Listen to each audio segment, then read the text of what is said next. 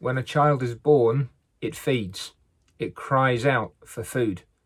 That's the image that the Apostle Peter uses in 1 Peter chapter 2, when he says that Christians, laying aside all malice, all deceit, hypocrisy, envy, and all evil speaking, as newborn babes desire the pure milk of the word, that you may grow thereby, if indeed you have tasted that the Lord is gracious.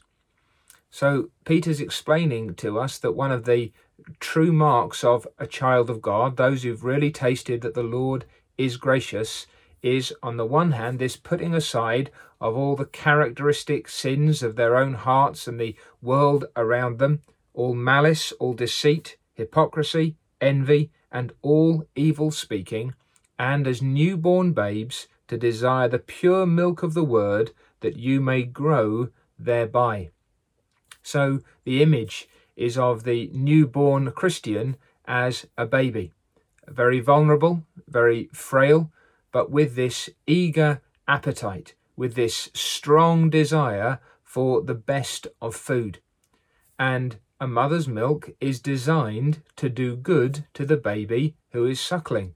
It's full of all the right nutrients. It's full of everything that that child needs in order to develop.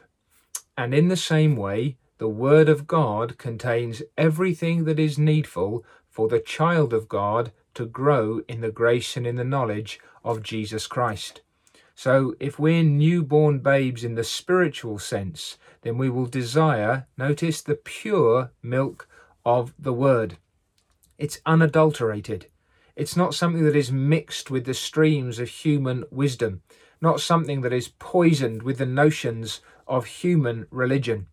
It is heavenly religion. It is God's revelation. It is the food that our souls need. It has everything that is required for the nourishment of every part of our redeemed humanity. It will instruct the mind. It will strengthen the hope. It will increase the love. It will enhance our faith. It will develop every faculty of our newborn humanity. It will guide us in all righteousness. It will lead us in all truth. But the more of human notion there is in that, the less effective, the less pure it will be. And so we need to make sure that our first concern, if we're to be healthy believers, is to desire to feed frequently and fervently upon the pure milk of the word. And there's a proper consequence to that you might grow thereby.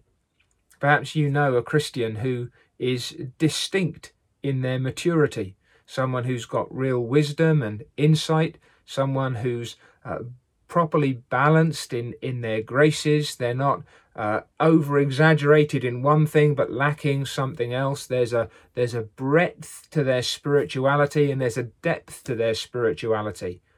I would wager that man or woman has been one who's been feeding on the Word of God every day, perhaps week after week, month after month, year after year. They have been taking in the pure milk of God's Word. That's been their primary concern. They've drunk it down, they've taken it in, and it's proved health-giving, life-giving, strength-giving to their souls. And they have grown by it. It's been the natural and the proper consequence of good feeding is this proper growing. And they've become strong in the Lord and in the power of His might. They know, they love, they do, and they can teach His truth. They have grown to maturity on the pure milk of the Word of God.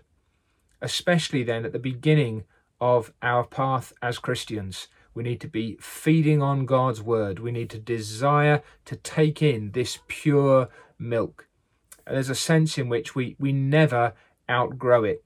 We might, if you use a different illustration, go on to spiritual meat. But the milk itself is good for our souls. And that's Peter's point here. If you want to grow as a Christian, then desire the pure milk of the Word of God.